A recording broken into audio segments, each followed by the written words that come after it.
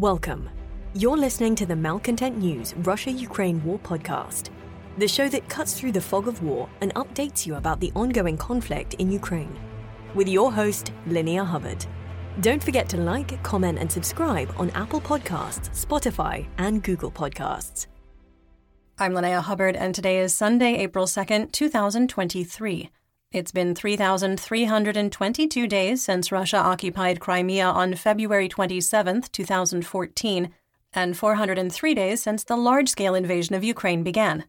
Today's podcast looks at what happened yesterday in the Russia-Ukraine war. The Malcontent News Russia-Ukraine War Report is compiled by our team from around the world.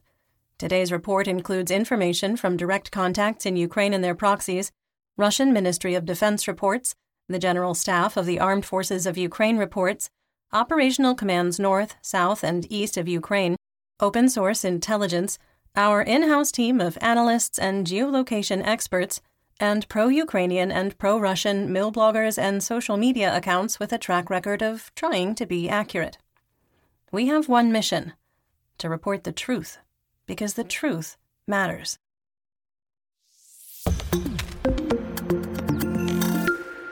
Let's start with our assessment of the current status of the war. First, the United Kingdom Ministry of Defense Defense Intelligence Directorate validated our earlier assessment that the Russian winter offensive campaign has culminated and ended in failure. Second, we maintain that the Russian Federation armed forces are combat ineffective and, beyond Bakhmut, are only capable of point and localized attacks. Third, we maintain that the Ukrainian defense of Bakhmut remains in a critical state and is fluid, though with defensive lines protecting the ground line of communication, called a GLOC, that's a supply line, stabilized. Fourth, we maintain that short of using chemical, biological, radiological, or nuclear, also called CBRN, weapons, the Russian military will continue doing everything possible to capture Bakhmut, regardless of the cost. Fifth, we maintain that Russian forces are experiencing a theater-wide shortage of non-precision artillery munitions. Sixth, we maintain the risk of a nuclear accident due to the de-energization of Ukraine's electrical grid remains as long as the Russian Ministry of Defense, or MOD, continues to target Ukraine's power industry. And finally, we maintain that the Kremlin is actively interfering with the governments of Moldova and Georgia to derail the European Union membership accession process and destabilize their current governments.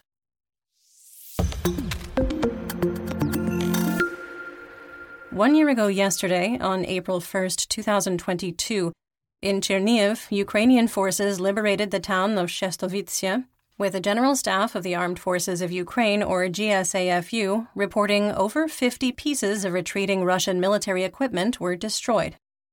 The village of Novy Bykhiv was liberated, and the bridge over the Supi River was captured intact, restoring the GLOC to Novobasan. Further east, Russian forces continued to target civilians in Kharkiv with artillery and ground rockets. Ukrainian forces withdrew from the southern part of Izium, with mercenaries from PMC Wagner and neo-Nazis with the Russia Imperial Legion taking control. Fighting for control of Krasnopilia continued. On the Dnipropetrovsk-Kherson administrative border, Ukrainian forces liberated 11 villages, where the line of conflict would stay until September. Kremenchuk was hit by Russian missiles, damaging a fuel depot. While a ceasefire in Mariupol was partially honored on April 1st, a convoy of 45 buses staffed by the United Nations and Red Cross was denied entry the day before. A second attempt, now with 54 buses, was also blocked. The Red Cross was told by Russian troops they were forbidden to bring any humanitarian aid to the city. 3 Russian cruise missiles targeting Odessa were shot down by Ukrainian air defenses, with debris landing in residential areas. In Donetsk, fighting continued in Rubizhne and Popasna. In the early morning, 2 Ukrainian Mi-24 helicopters flying at treetop level to evade radar struck a fuel depot in Belgorod, Russia, damaging 8 of 16 fuel storage tanks. Russian officials reported over 5.7 million liters of fuel were destroyed. Kremlin spokesperson Dmitry Peskov was asked by Russian state media how the attack was possible because the Russian MOD had reported that the Ukrainian Air Force and Army aviation assets had been destroyed. Russian forces were in full retreat from Kyiv, with Ukrainian forces liberating over 30 settlements around Kyiv, including Hostomel, Borodyanka, Vorzel, Dymyr, and Bucha. Oh, Bucha. At 1720 hours Pacific Daylight Time, our team concluded that the pictures and videos of Irpin, Bucha, and Vorzel that had been sent to us for analysis were authentic. In the situation report for that day, we wrote, quote, Ukrainian forces found entire families outside their homes, men, women, and children, bound and executed. The bodies litter multiple streets. The location of the corpses, and because many were bound, suggests Russian forces methodically rounded up people from their homes and executed them. Ukrainian forces made similar finds in Maria and Mylla, southwest of Bucha. End quote. Ukrainian forces also found executed civilians near Malorochan.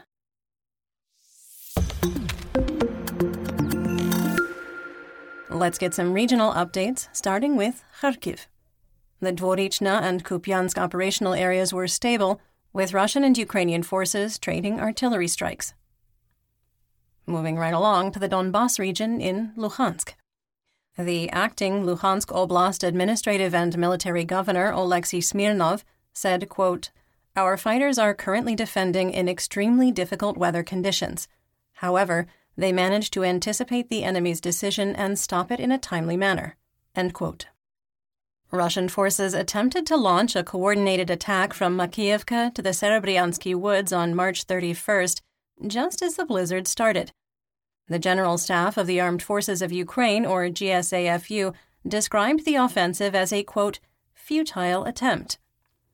We can't assess if Russian forces were attempting to take advantage of the weather, improve positions before Bezdorija set in after the blizzard, or were ordered to follow a battle plan despite the impending and incredibly well-forecasted storm system. In the Svatova operational area, the GSAFU and the Russian MOD reported that Novoselivsk was shelled on March 31st and April 1st. The GSAFU and Russian mercenary mill blogger Wargonzo reported that Russian forces attempted to advance on Stelmachivka on March 31st and April 1st, and failed. In the Kremina operational area, the failed blizzard offensive tried to advance on Makiivka and Nevsky, and from Ploshanka and Chervonopopivka. Russian forces also attempted to advance from the forested areas and tree lines west of Kremina toward Terny on March 31st, also without success. Attacks continued on April 1st with no change in the situation. North of Dibrova, a video recorded before March 31st showed that Ukrainian forces had advanced to the northwest corner of the village. The Russian MOD confirmed the fighting, reporting they shelled Ukrainian troops in the area. Russian forces made another attempt to advance out of Dibrova on April 1st, which was still unsuccessful. Based on the new intelligence, we updated the line of conflict on the war map, but left the gray area unchanged. Russian forces also attempted to advance from Kuzmina at the start of the blizzard, which was a choice. With snow, flooding creeks, and mud impacting mobility, most fighting on April 1st was concentrated in the Serebryansky Woods south of Kremina, with Russian units probing for weaknesses in Ukrainian defensive lines. In the Lysychansk operational area, fighting continued northeast and east of Bilohorivka, the one in Luhansk, with no change in the situation. In northeast Donetsk, in the Siversk operational area, fighting continued east of Verkhnokamiansk. A 10-minute drone video showed a coordinated attack on Russian positions by Ukrainian infantry fighting vehicles, a main battle tank or MBT, and ground forces. Despite being located on the forward line of friendly troops, or FLOT, essentially the frontmost position of regular troops on the battlefield, the approaches were not mined. Russian troops appear to have been equipped with a single anti-tank weapon which missed its target, and they didn't receive suppressive fire from artillery. The Ukrainian MBT was able to advance to within 10 meters of the Russian positions and shell them at point-blank range. Russian forces launched an additional attack on April 1st, which failed. Russian forces continued their attempts to advance out of Berestova on March 31st and April 1st, also without success. In the Bakhmut operational area, Ukrainian Deputy Minister of Defense Hanna Maliar wrote, quote, "In Bakhmut, time plays against the enemy. The competent actions of our command in the Bakhmut direction and the courage of the fighters made these long battles the most expensive for the enemy," she means Russia, "during the full-scale invasion. After all the time, weapons, equipment, and the huge number of casualties spent by the enemy," again Russia, "on the capture of Bakhmut, it does not justify the actions from the point of view of military expediency. However, the enemy does not abandon his plans, follows principles, and raised the stakes to his own detriment. This is very Russian logic which cannot be understood." End quote. Through the severe weather on March 31st, the heaviest fighting in Ukraine was in the urban areas of Bakhmut. Russian forces launched 22 attacks in the Bakhmut operational area on March 31st and 24 on April 1st.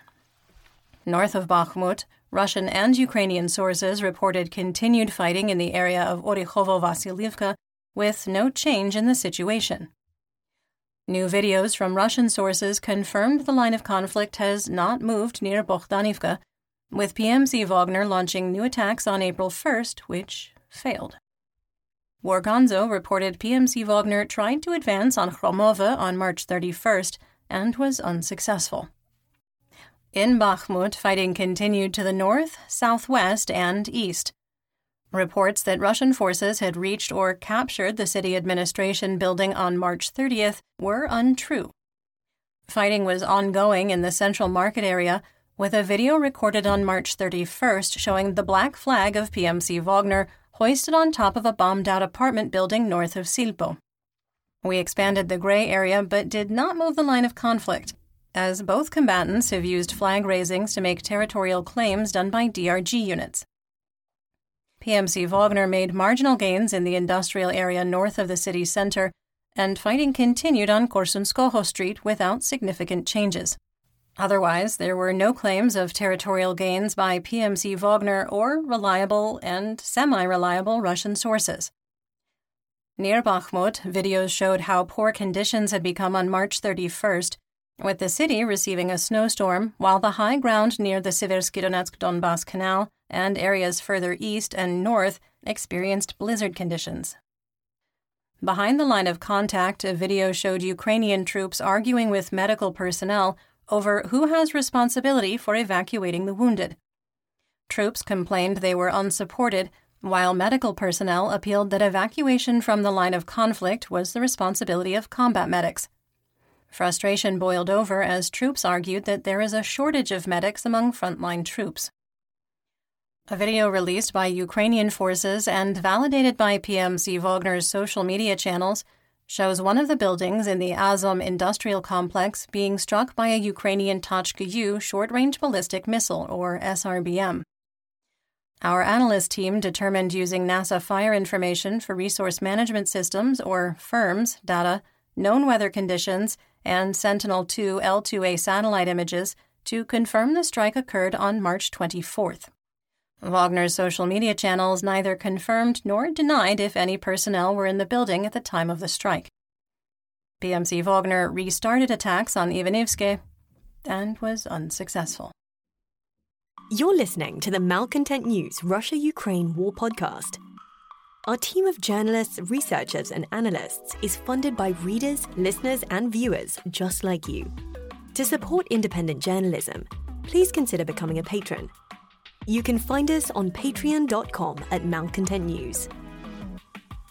In southwest Donetsk, the commander of the operational and strategic grouping of the Tavria forces, Ukrainian Brigadier General Oleksandr Tarnavsky, reported, quote, "The enemy," he means Russia, "does not stop trying to surround Avdiivka.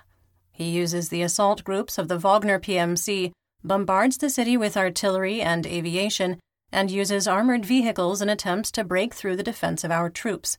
End quote. Over the past week, both Russian and Ukrainian sources have claimed that PMC Wagner is fighting in the Avdiivka operational area, which Yevgeny Prigozhin denies. On March 31st, due to poor weather, there were only touches, artillery exchanges, and harassing attacks in the Avdiivka operational area, including Novokalinove, Keramik, Novobakhmutivka, Krasnohorivka, Stepova, Avdiivka, Sieverne, Vodyana, and Pervomaisky, and in the Marinka operational area at the other Krasnohorivka. Snowmelt has been rapid in this area, with fighting intensity increasing. Organzo wrote that Russian forces attempted to, quote, advance to Novobakhmutivka, hinting that Ukrainian forces may have regained additional territory. Although the GSAFU reported successfully repulsing an attack in the area of the settlement, there aren't pictures or videos to prove there's been a change in territorial control, so we didn't update the map. South of Krasnohorivka, a video showed Russian troops were staged on a low-head dam on the western edge of Vesele. Based on this new intelligence, we did update the map. Organzo claimed that Russian attempts to advance on Keramik and Stepova were unsuccessful. Russian forces continued point attacks on the edges of Avdiivka on April 1st, including near Opitne, Spartak, Kashtanove, and Krutabalka, without success. We had reported earlier that, despite the continuous attacks, there were still 6 children in Avdiivka that Ukrainian officials were preparing to evacuate, by force if necessary. On March 30th, Ukrainian police tried to convince a mother with a 5-month-old baby they had to leave because the city is a designated red zone. Part of the conversation, spoken in Russian, was recorded by Ukrainian police, with the woman arguing that they signed the August 2, 2022 waivers of personal responsibility, there wasn't an urgency to evacuate until now, and expressed concern about the family's cattle. Police appealed to her to think of her child, to no avail. The same evening, the area was hit by a Russian airstrike, killing the woman's grandmother and the 5-month-old infant. South of Avdiivka, the 1st Army Corps continued attempts to advance on Sieverne without success. Fighting was reported, quote, in the area of Vodyana, and Russian forces continued to attempt to push into Pervomaisky from Pisky without success. In the Marinka operational area, Russian forces continued attempts to advance on Krasnohorivka without success. Fighting in the former central district of Marinka continued with no changes. A video from Ukrainian forces recorded before the snowstorm showed a Russian tank cooking its ammunition off, eventually tossing its turret. Social media reports claimed that a Russian ammunition depot in Andriivka was destroyed. We could not, however, independently verify the reports. Around Mariupol, a video showed that reports of explosions and plumes of smoke in the fields around the city are likely due to the ongoing construction of static fortifications.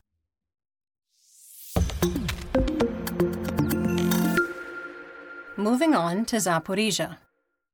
The Zaporizhzhia Regional Military Administration reported 104 Russian fire missions on March 31st and 64 on April 1st, along the entire line of conflict using tanks, multiple launch rocket systems, and artillery. There was no update on the status of the Zaporizhzhia nuclear power plant. In the Black Sea, Crimea, Mykolaiv, and Odessa region, a spokesperson for the Odessa administrative and military governor reported there were 12 vessels of the Black Sea Fleet on patrol, including 2 frigates and 1 Kilo-class submarine capable of launching up to 20 caliber cruise missiles in total. Operational Command South, or OKS, Director of Communications, Captain Natalia Humenyuk, claimed that the March 20th drone strike on Jankoy in occupied Crimea caused significant damage to railroad infrastructure, with repairs still ongoing. With the heavy equipment needed to unload caliber cruise missiles unavailable, Humenyuk claimed that Russian forces were attempting to fly the missiles in. Due to high winds, the Kerch Strait ferry operations were suspended, according to the Russian Ministry of Emergency Situations in Crimea. While the Crimean Bridge has been reopened to box trucks and empty semi-trucks, delays due to security protocols have created backups that stretch for over 10 kilometers.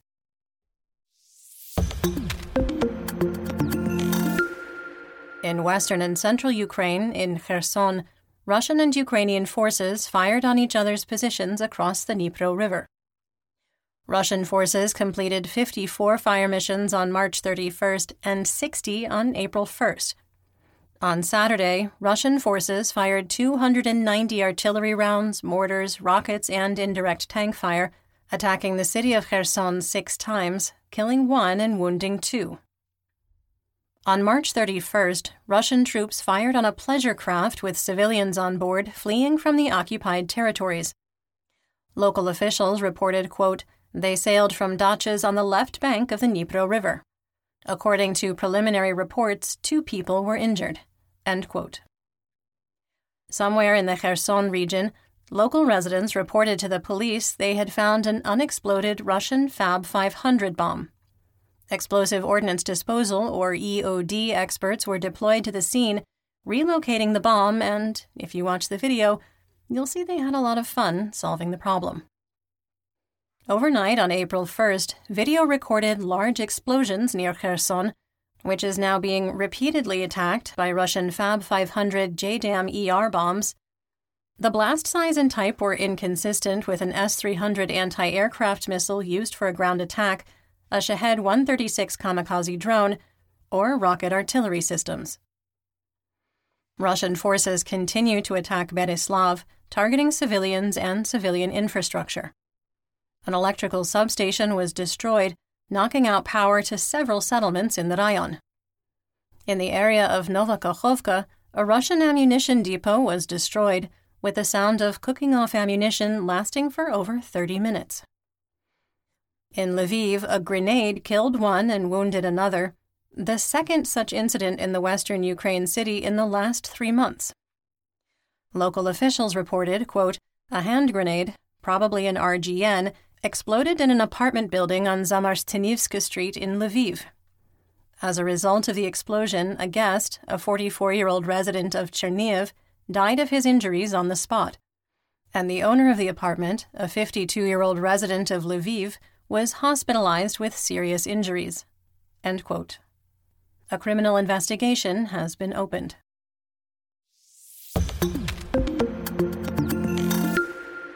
In north and northeast Ukraine, on March 31st, Russian forces shelled 4 hromadas in the Sumy Oblast, including Bilopilia, Esmen, Khotin, and Znobnovhorodsk. 56 artillery shells and mortars were fired along the border, injuring 1 civilian near Khotin. On the Russian front, meltwater from the March 31st blizzard damaged a bridge on the M4 highway in Rostov that crosses the Seversky Donets River. Emergency repairs are ongoing, and traffic was brought to a standstill due to the closure. Social media reports shared the sound of an explosion in Rostov-on-Don. In our assessment, it was likely a sonic boom.